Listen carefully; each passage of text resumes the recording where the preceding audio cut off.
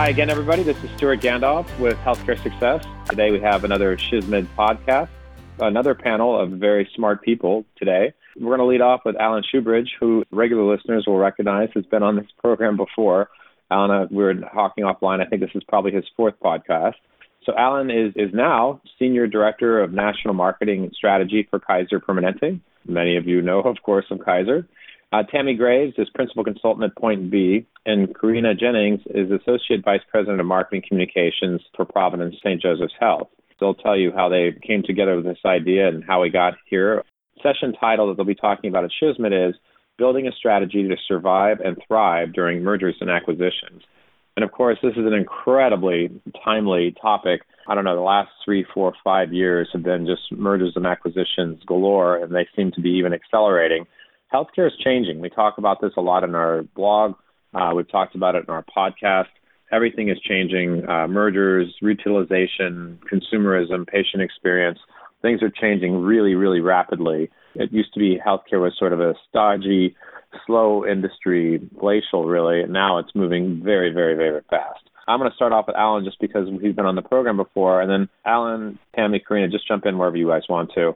Alan, you guys all, I guess, work together back before at Providence. Talk about how the topic came about, why you think it's important today, and give us kind of a context. The industry is going through a lot of change, and for people who are in the roles, marketing and communications roles, planners, others who, are going to be attending the SHSMD conference, what we thought about is, based on our past experience, how do we give people more of a roadmap of maybe what to expect? Because I think in our experience, when the three of us were working at Providence, we spent a lot of time figuring out how to handle these kind of integrations, how to centralize marketing and communications in response.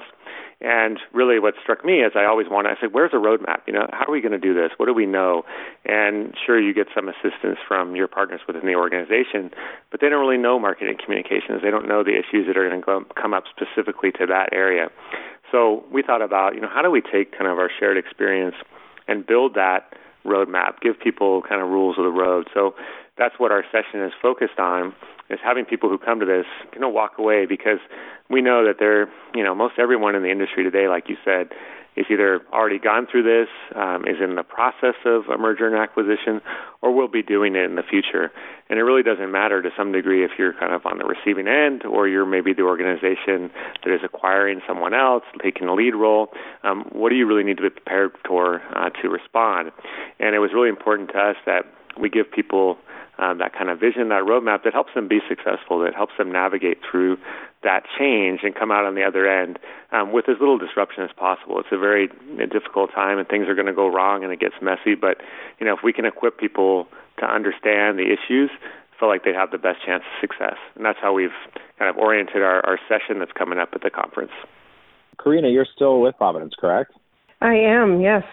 For our listeners who are not familiar with Providence, give us a sense of the kinds of changes you guys went through, in marketing and strategy as you went through that period of time where you're really making lots and lots of mergers and acquisitions, both sort of maybe strategically for the hospital and then with how you handled marketing functions with different teams in different hospitals. That's a lot of history and a lot of our life over. So, you feel tired already? Yeah. I'm going, oh gosh, flashbacks. But also trying to, think about this in a shorter frame so that that people can experience a little bit without going into too much detail.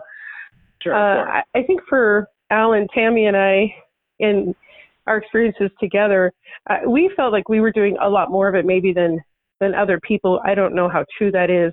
We certainly felt it in a very rapid and fast-paced context. We would literally start one, get almost through it, and start another. And so we've probably done that. I would say, we have 2 major integrations as an organization. 3 really, if we go back a little bit farther into the last decade. And then we have a number of smaller ones as well that were not quite as impactful as some of the major ones. So for us, some of the major ones were Swedish Health Services in Seattle, St. Joseph Health out of Southern California and Northern California and Texas. And each time the organization expanded. And what we found is that marketing and communications is at the front end oftentimes of this work for a number of reasons. One, communications, big deal. So we're brought in very early on that process. And the communications team on both sides become actively engaged. The next thing that almost always comes up is brand. Everyone starts, dare I say, panicking a little bit. What are we going to be? Who are we going to be? What are we doing? Which logos do we use? So that becomes a big topic of discussion. And none of those things start to happen without the teams coming together, learning who they are, understanding who they are, and figuring out how they're going to work together and how are we going to organize the team. Because your geography usually just, grew. You're moving into a market you're not familiar with. So, all those sorts of things we've learned along the way. And frankly, we did it in rapid succession, in addition to the fact that we were centralizing our marketing and communications team for the system. And so we kept tweaking, or to some degree, redesigning the whole marketing communications organization throughout all those experiences. So, in general, we felt like we learned a lot of things about how people work, about how to work with teams who, frankly, don't know each other. And there's always fear and anxiety that come with that.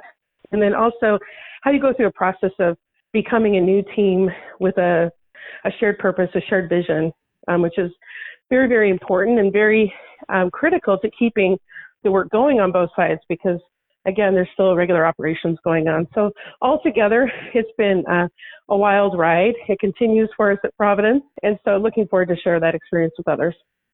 Tammy, talk about some of the highlights that you guys will be talking about at SHSMD.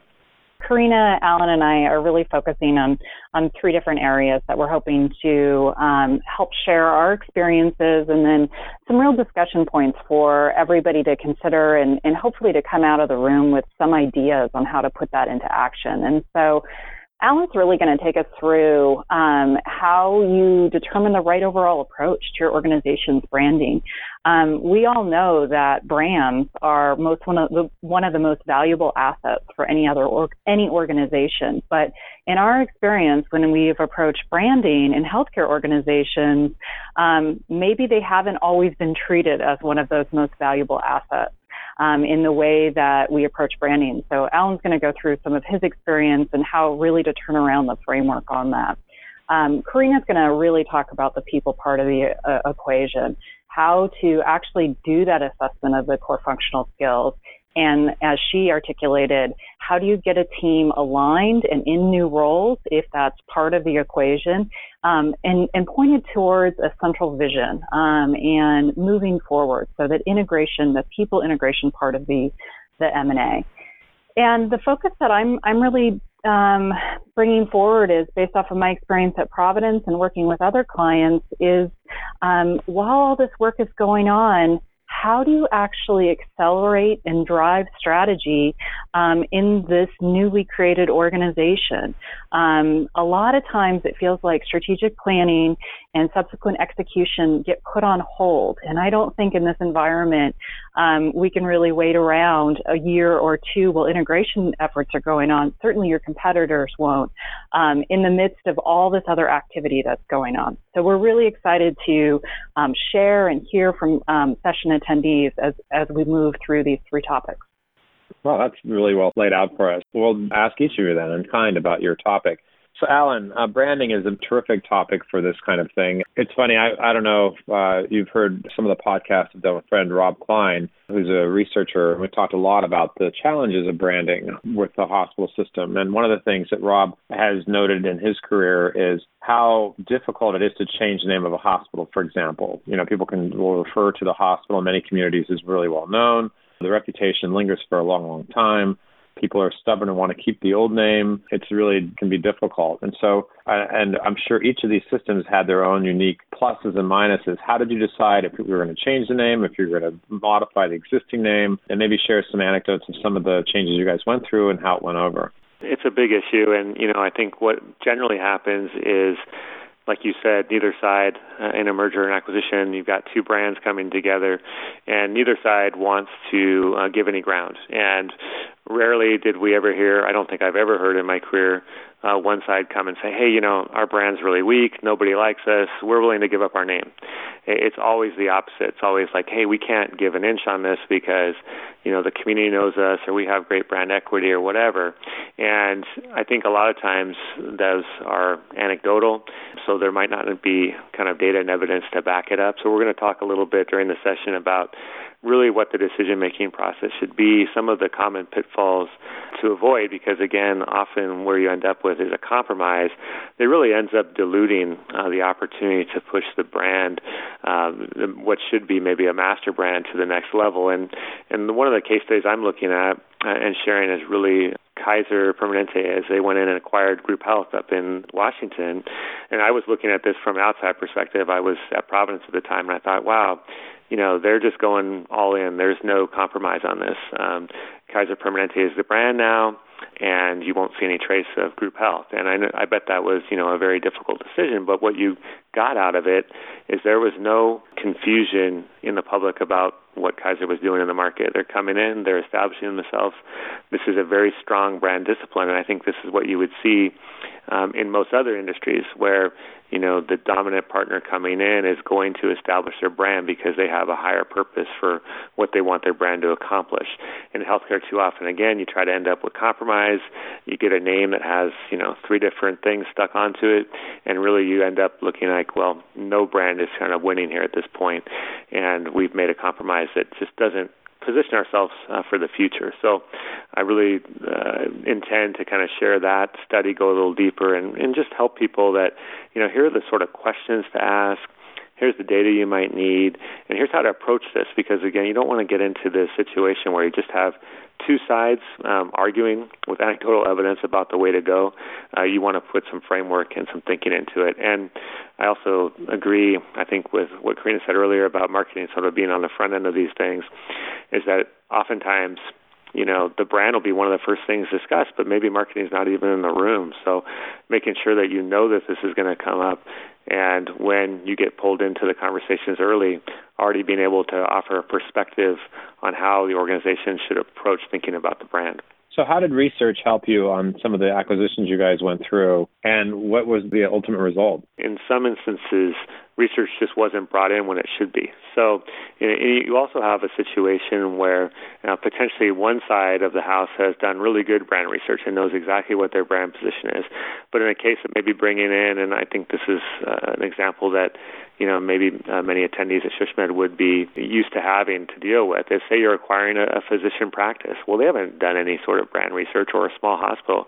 They probably don't do any brand research. They really have no idea what their brand position is. So in that case, I would recommend, when talks start happening with that kind of acquisition target, really thinking about maybe the health system that's going to do the acquisition should invest in that research up front and really look into this partner and figure out what is their position in the community, so that when things get more serious and those doctors or those hospital administrators or the board or whatever comes and says, we can't possibly give up our naming identity, you have some data to back it up. So part of it, I think, really is just making sure that people kind of go through a best practice of getting themselves ready to have the conversation and evaluate the situation. Well, one of the challenges in Catholic healthcare is what I would call, history and tradition, and as well strong connections to particularly women religious or foundresses. And what we've really struggled with is not so much what the right business decision would be, but what's the right decision to make when you have so many people connected to history, tradition, and legacy. And so we've really struggled with identity. We are Catholic organizations, or we have strong histories, or we've been around for 100 years. And, the founder or the foundress is considered a focal point for people committing to the mission and to the organization. An added complication on the brand conversation, particularly for us at Providence. There's so much emotion over this issue, and I even think, as I've watched even really small transactions, again, it could be a physician practice, and, the owners built it up from the ground, they're really invested in the name, and they love it, and they don't want to walk away from it, but the right thing to do from the business perspective or where you want to take your brand might be very different. So it's just, I think you're right. There's history, there's emotions, and that often gets in the way of really making what's the best business decision, or also what's best, again, for, easing the way for the consumers, the patients, that they understand who the system is. I think those considerations often, again, get eclipsed by the history, the emotion, and the passion people have around this issue. So on each individual acquisition, did you end up following through like Kaiser and bring the name of Providence into everything and change everything, or did you leave some of the systems alone in terms of the brand? Well, so I think that a little bit of all of that. In some cases, especially where we had secular and religious organizations coming together, a lot of times we just left the brand on its own. So there was some work maybe done to think about visually how things are connected, or, at depending on, the audience, was there a way to connect things better? But, for instance, at Providence, we had Karina mentioned Swedish, and we had Catholic, which is a regional health system, and they kept their identities because, they were secular, they were joining a larger organization, so it almost became more of like a house of brands that was being managed. In other situations, and I think, throughout the years, there were really examples of just combining the names. Look at Providence St. Joseph Health, that was the bringing together of two big systems, the names got combined. There was a lot of consideration about, do we come up with a whole new name? How do we do that? But again, a lot of history, a lot of emotion. And then, looking at Kaiser's example, the strong brand discipline of just saying, in this acquisition, the brand has to be Kaiser because we have a national approach for what we want to establish with our brand. We don't do the kind of combination or powered by thing. We're all about establishing the Kaiser brand. That drove that decision. So I think in these examples you see all of those approaches that you mentioned happening. But the takeaway for people attending the session is really to understand sort of the progression of things that are going to happen when you have kind of a merger acquisition brewing up, and getting ready to just prepare yourself to be like, okay, here's how this conversation around brand might go. Here's the questions we want to ask, and just not getting caught kind of off guard. And I also say, too, inserting yourself early in the process. And that makes a lot of sense. And it's funny, when I talk about this issue or speak to it, it's exactly that. Sometimes, one wins, sometimes you kind of compromise. Building a new brand is the hardest, but sometimes people do that. And I've seen, successful stories along all those lines. And it really comes down to hopefully trying to do what's right as opposed to what's, expedient in the short term. But it's definitely not a minor thing. Karina, I'm really curious about the internal marketing in terms of employees, donors, doctors. There's a lot of stakeholders with hospitals, a lot of communities with hospitals, the biggest employer or one of the most visible organizations. All these stakeholders have to come together. How do you manage all of that? So this is really where the two teams typically start working together. And I mean the marketing and communication teams. In terms of the presentation, we're going a little bit more specific right into the marketing and communication teams themselves. Oftentimes, the success of the communication to which you're speaking, the internal and the external components, is really anchored in how well do the communication team members start to work together? How well do they trust each other? And how do they get to a place where they start working well and working with efficiency? We've seen quite a bit of, usually we start with a place of anxiety and a little bit of looking at each other going, we don't know what's going to happen next. So the work really does become the focus very initially. To your point, there's a lot of communications work that goes into the announcements. And so you will find usually small teams, normally leaders, working very closely together, and they start to get to know each other and they start to build bonds, which is terrific. Then at some point, the organization makes a decision that the marketing and communication teams are going to come together, or that's usually part of a grander organizational strategy on how the two organizations are going to bring together any of their consolidated or shared services. And so for us, because we had consolidated already into shared services, many of the marketing and communications team members from other organizations were then brought into ours. And so there's a period of discovery that has to occur. And one of the things we've learned is this is an area where it's really helpful to go slow to go fast, and just, making organizational structure decisions and saying, we're just going to have you report to here, and we're going to start working together, and not spending the time understanding the competencies, the market, the organization, how do they historically do work. can cause a lot of disruption overall as you're trying to, as Tammy will speak to, keep the regular work going.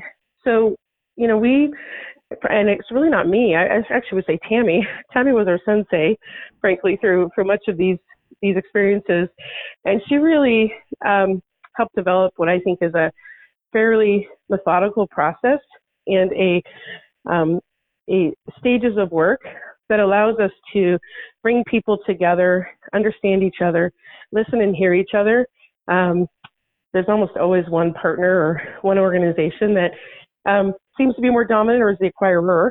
And in that context, it creates distrust and anxiety for the other organizations. So we have worked really hard to eliminate that emotion from the conversation and really talk about how do you build a new team together with a new focus as part of a bigger organization, and how do you introduce those team members to the new organization. And there's a lot of things that happen to them. It's actually a very, very difficult time, and not just for marketing and communications, as you might imagine, but for all employees in both organizations. So we're just going to walk through that kind of templated model that was built, I would say over at least four major integrations that we did. Some were larger numbers of people, 24 or more. Some were small, and they were more like 5 or 6 people. But in each of those, we learned how to work through a process that has them working together, that allows us to move into an integration with purpose and intention, and ensure that no work gets left or undone, and that hopefully marketing and communications on the other side maintains good credibility and the influence needed to do the important work going forward, because it's pretty damaging if the marketing and communications team loses any of that by the end of the process. When you're talking about the stress, it's 100% predictable. Anytime two teams come together, particularly if one's being acquired, because the first question is, what's that mean for my job, right?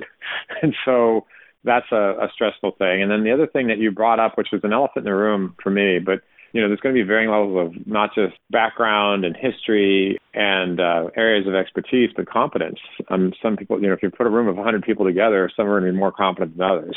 It's just a fact. That must be difficult. And so actually, Tammy, you were talking about the road ahead.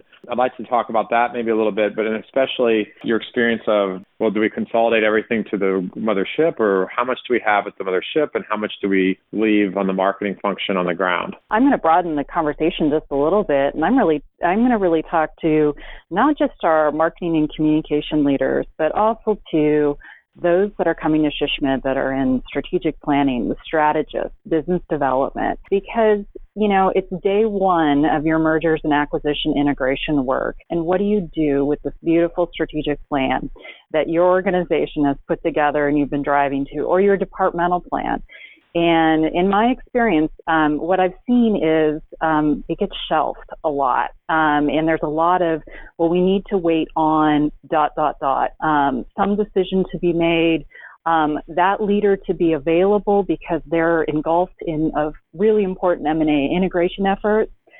But I think that through M&A, there really presents an opportunity for each of the organizations. So, there's a well-known business statistic out there that, 60 to 90% of strategies never get executed in organizations. And that's during good times. What happens during M&A?